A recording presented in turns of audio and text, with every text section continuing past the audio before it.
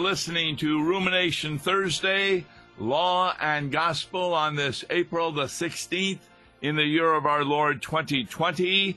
And being a Rumination Thursday, I'm Tom Baker, and with me my co-host, Pastor Wes Reimnitz. Hi, Wes.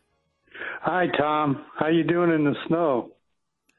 There is no snow. I heard they had a bad accident in Chicago on a bridge because of the snow. Is it snowing in Springfield, Illinois? Sure is. We've got, the ground is covered now. Wow, because it's going to be 60 degrees here in St. Louis. Yeah, give it a couple of days, we'll be there too. Well, we'll see. I don't know. It seemed like it was going more east than anything. But what we're going to be talking about today is something you came up with I found very interesting, is that many of the Lutheran pastors in the Missouri Synod are sending out sermons, Bible studies, videos. I'm doing that to the 4 congregations I'm serving in Illinois right now. But we're also finding that because of the need to be spiritual fed, a lot of our Missouri Synod members are beginning to listen to other individuals. And one of the items that we were looking at, not just Jerry Falwell, Joel Osteen, but also Rick Warren. And I examined, after you told me about that, on a typical worship weekend, Rick Warren has 20,000 who listen to him. He sold 30 million copies of one book. He has a YouTube program last month that had 76,000 downloads, and his Facebook likes number 6,263,000. Now, is there a problem, do you see, with our individuals listening to these folks? Oh, I have no problems with them listening if they do it through eyes and ears of the scriptures, that they test the scriptures to see what they're saying. It's one thing to listen to it; it's another thing to delineate what's being said and digesting. Because I took a second look at this Rick Warren stuff, for instance, and I came up with the question of faith. What is it? How do we get it? And what do we do with it? With him, it's from his side of things. How is he different than what we would say? Well, faith is to me with him is an action word. It's all sanctification. Nothing to do with the justifying aspect of it. It's something that we do, something that I see strengthening. Now, God, it's not that God is a caretaker who's responding to us. He would never say that. But on the other hand, it's something that I do. For instance, he took John 3:16 and said, God loved the people of this world so much that he gave his only Son, that whoever has faith in him will have eternal life.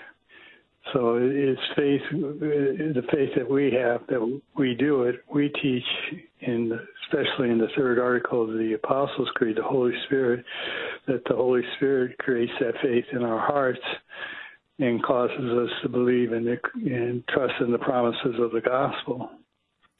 Yeah, one of the things that Rick Warren does, he talks about the 40 days in that purpose-driven life. And he attempts to find 8 examples from the Bible how people were transformed by 40 days rather than by the Word of God. And therefore, he thought that was really important. And here are the ones he talks about. Noah's life was transformed by 40 days of rain. No, it wasn't. Noah already had been transformed for 120 years before the 40 days of rain. Moses was transformed by 40 days on Mount Sinai. No, he was transformed at the burning bush. The spies were transformed by 40 days in the promised land. David was transformed by Goliath's 40-day challenge. Elijah was transformed when God gave him 40 days of strength. The entire city of Nineveh when God gave the people 40 days to change. Jesus was empowered by 40 days in the wilderness. I think that's the worst one, because the Holy Spirit fell upon Jesus when he was baptized, and he sent him into the wilderness. Jesus had been empowered from his incarnation. And then the disciples were transformed by 40 days with Jesus after his resurrection. Not so. They were transformed by Pentecost. And so what you see here, he's trying to make the point that even if this virus lasts for 40 days, God will continue to use it to transform us. And I just don't agree with that. Do you? No, because we're taking an active part in that transformation. And you hit a very key element right at the very beginning, that God transforms us through the Word itself. Like Romans 10, faith comes from hearing, and hearing the Word of Christ. That's right. And that's why we find it so necessary for Missouri Synod pastors, at all possible, to send out their sermons by audio, by video, even transcripts of them, as well as doing a Bible study. In fact, I just got the okay from the 4 congregations to go ahead with a Bible study we're going to be doing on Wednesday nights. And everybody can listen to it simply by going to one website. It's going to be Emmanuel, that's IMMANUEL, Macomb, MACOMB.com. And so we're going to have people go to that. And at 6:30 on Wednesday nights, we're going to be doing a Bible study. I don't know how long it's going to be, but we're going to be doing it on the Gospel according to St. Mark. And so I'm looking forward to that. But these people are hungry for that. And numbers of, like Rick Warren and other people, are really growing because people are trying to find somewhere. Where would you suggest that LCMS individuals go to hear good Bible studies or sermons? Well, first of all, you mentioned that, that you're sending it to the churches that you're working with, so they should go to the website of their home congregation, because many of the pastors are setting up videos, devotions, written word, variety of things. The second place is the lcms.org site and catch some of Matt Harrison's. That's the president of the Matt Harrison is the president of the Lutheran Church Missouri Synod. Yes, and does a wonderful job. I've forwarded some of my stuff to some lay people, and they've been very appreciative of the message that he sends. That would be another place, and another place is KFUO. Right. KFUO has Lutheran Hour on. You've got the Lutheran Hour. They have Bible studies. They have several churches that you can listen to. Another one out of Fort Wayne called Worship Anew. Used to be called Worship for Shut-ins. Various parts of America, they're online on Saturday, and they do on Sunday mornings. And they come up with a half-hour program, which is the lessons for that particular Sunday and a message, and it's very, very well done. I've heard there are some television areas that you can get that program on. Right. So it's just not on the internet. Right. Yeah. You can download them on the internet, but for us, we're on cable. 19 Oh, you're on cable. Here. Oh, that's nice. Yeah, on Fort Wayne, Springfield at 10:30 on Sunday mornings on Channel 19. So, we listen to a half hour of that. We listen to St. Paul, Havana. They set up a site, Our Savior's Lutheran in Springfield. I mean, those are just three areas, and then we catch a little of KFEO. So it's a busy Sunday morning for us. We get 4 or 5 different LCMS places that we can listen to. Yeah, my home congregation is St. Paul de Pere, and Pastor Thomas just sent out a lengthy letter again explaining all the areas that you can listen to. They not only have the worship services on the weekends that you're going to be able to watch. Now, what happens is the pews are empty. The pastor stands in the pulpit, gives the sermon.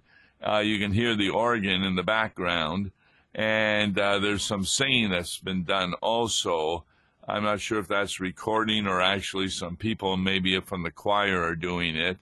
But the fact is they also do something that I'm not hearing many churches do, and that is they provide the Lord's Supper to individuals. Now, how do they do that? Well, in St. Louis, we're not allowed to have more than 10 people in an area. And so you phone the church, they tell you your appointment to be at the church.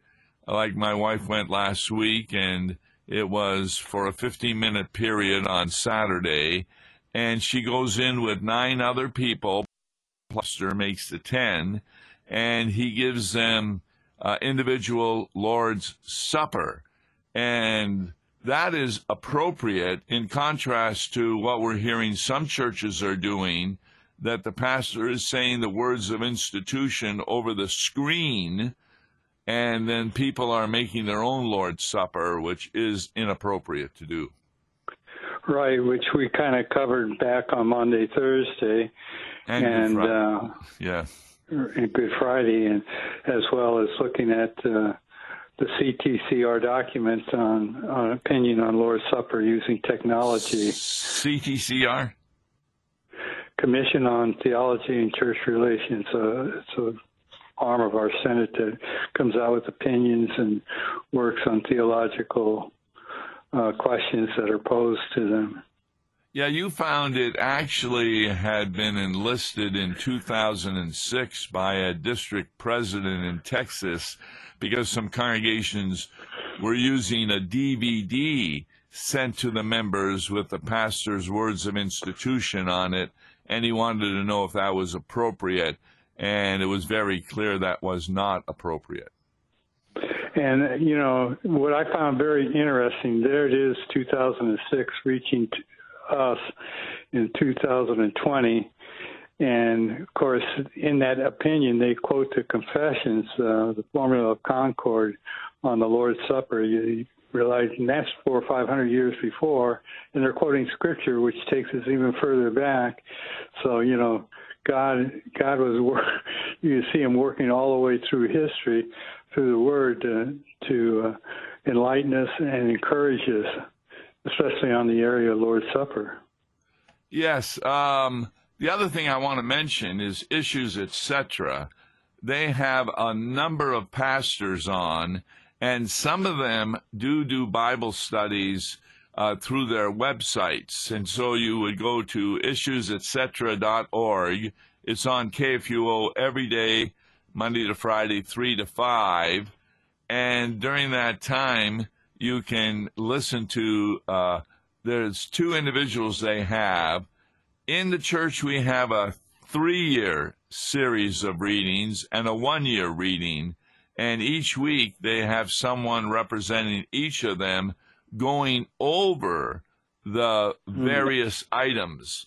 That's also done by St. Paul de Pere in the Sunday morning KFUO Bible study at 9:30 to 10:30 where they go over the readings for the following week. So you can get quite well fed with those items without having to go to the Rick Warrens in the country who are not, for example, Rick Warren does not believe in infant baptism. He believes, I don't know if you remember this, Wes, but President Obama asked Rick Warren to have the opening prayer at his, and he prayed also to the God of the Muslims. Ooh, I didn't know that. Yeah, he says that the God of the Muslims and our God is the same God. Oh, so no. He's got some, and people listening to this, well, they think, well, look how many people listen to him. He must be very important. But no. Yeah, but back to faith a little bit. What do we say faith is, and how do we get it, and how do we strengthen it? Yes, there's two kinds of faith that our confessions speak about, and I talked about this yesterday. I'm doing a study now on C.F.W. Walther's wonderful theses on law and gospel that he gave in lectures in the 1800s. And he talks about that. He starts off saying that these lectures are not meant to give you more knowledge about the Bible. You can figure that out. That's called historic faith. They're meant to help you apply that knowledge to the people in the pew. And that is by means of law and gospel. So those are the two kinds of faith. Historic faith, where even the unbelieving Pharisees believed the history of the Bible, 6 24-hour-day creations, Abraham existed, they crossed the Red Sea. They didn't doubt any of the Old Testament history, but when Jesus came, they sure doubted that he was the Messiah. Because Jesus said, your father is the devil. Yes, the devil.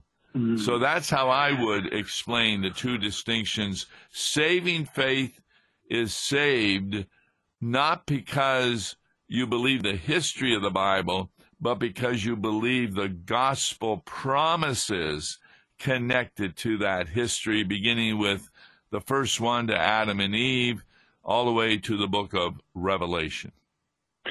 And that's what I see missing as I look at many of these TV, internet pastors that are out there that aren't Missouri Synod, that connection to that trust in the promises of the gospel.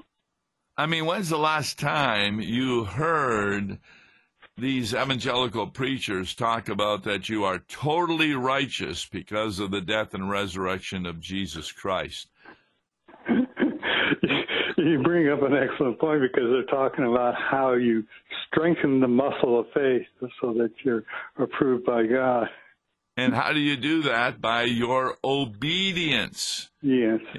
Rick Warren recently did an item where he said that the reason you aren't being blessed is you're not doing sufficient good works.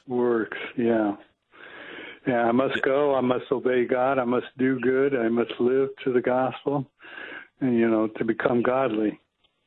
Well, in a video you sent me, he was asked the question, why does God, where is God? And he said, you see all those people helping out during the coronavirus? That's because God is in them. Well, there's a lot of atheists helping out with the virus that's going on right now, and unbelievers. We want to say that God is in them in the same way that he's in Christians. Right. But wouldn't we say that God moves them in a way for his purposes? Well, God uses even evil for his purposes. And the best example is Good Friday. Where they put Christ to death. That's right. And the disciples were asking the same question, Where is God? Well, guys, he's hanging on the cross. That's where he's at. He was hanging on the cross, and in the resurrection, we're told, especially there in latter chapters of St. Luke, that he opened their minds with the scriptures that all these things must be done to fulfill the righteousness. That's getting back to your other point you made, is that by hearing the Word of God, which is the Scriptures, people come to faith. There's no other way to bring them to faith. You can't minimize their unbelief with any kind of evidence or something.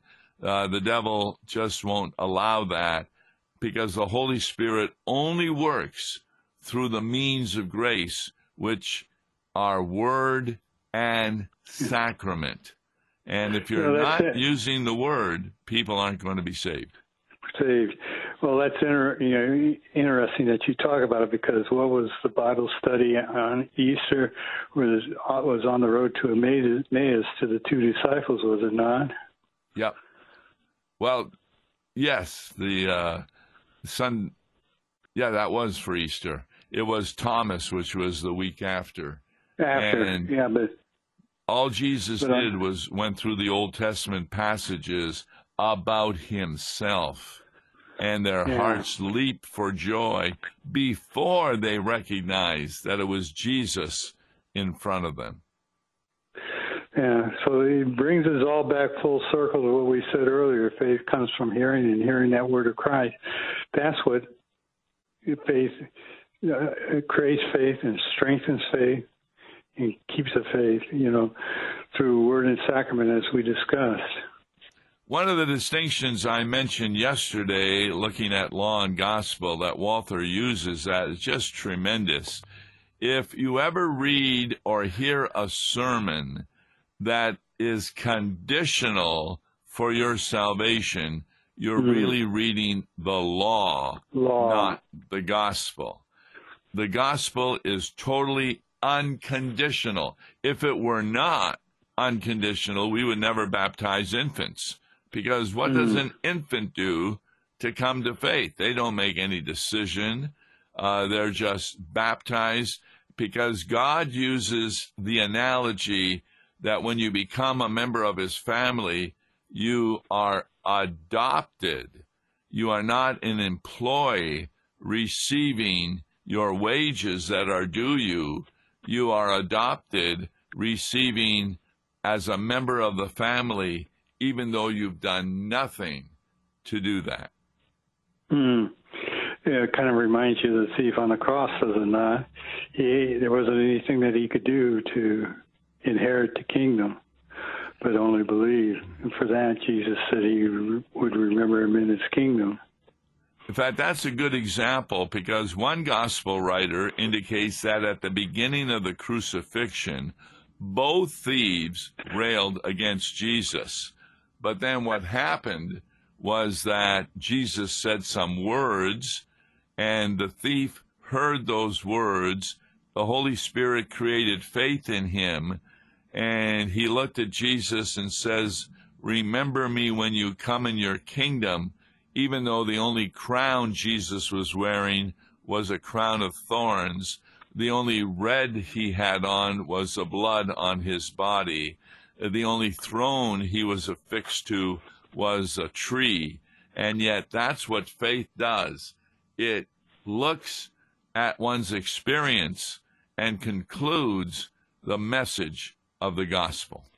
And I think that's critical to what we're looking at when we're looking at these internet and TV preachers, is they take faith to look at ourselves versus just what you described, that we look to Jesus and what he did on the cross.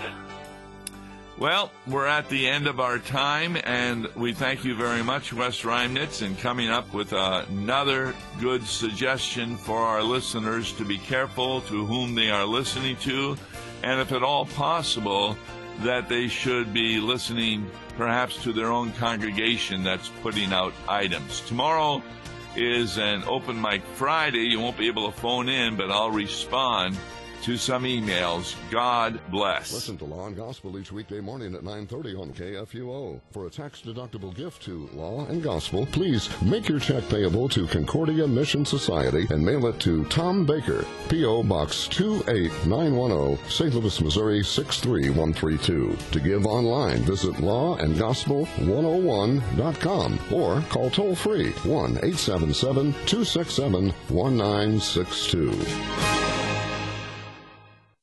Views and opinions expressed on Worldwide KFUO may not represent the official position of the management or ownership of KFUO, the Lutheran Church Missouri Synod. If you'd like to comment on programs or topics heard on Worldwide KFUO, write us at KFUO, 1333 South Kirkwood Road, St. Louis, Missouri 63122. You can also leave a question or comment on our comment line at 314-996-1542. We are the messenger of good news, Worldwide KFUO.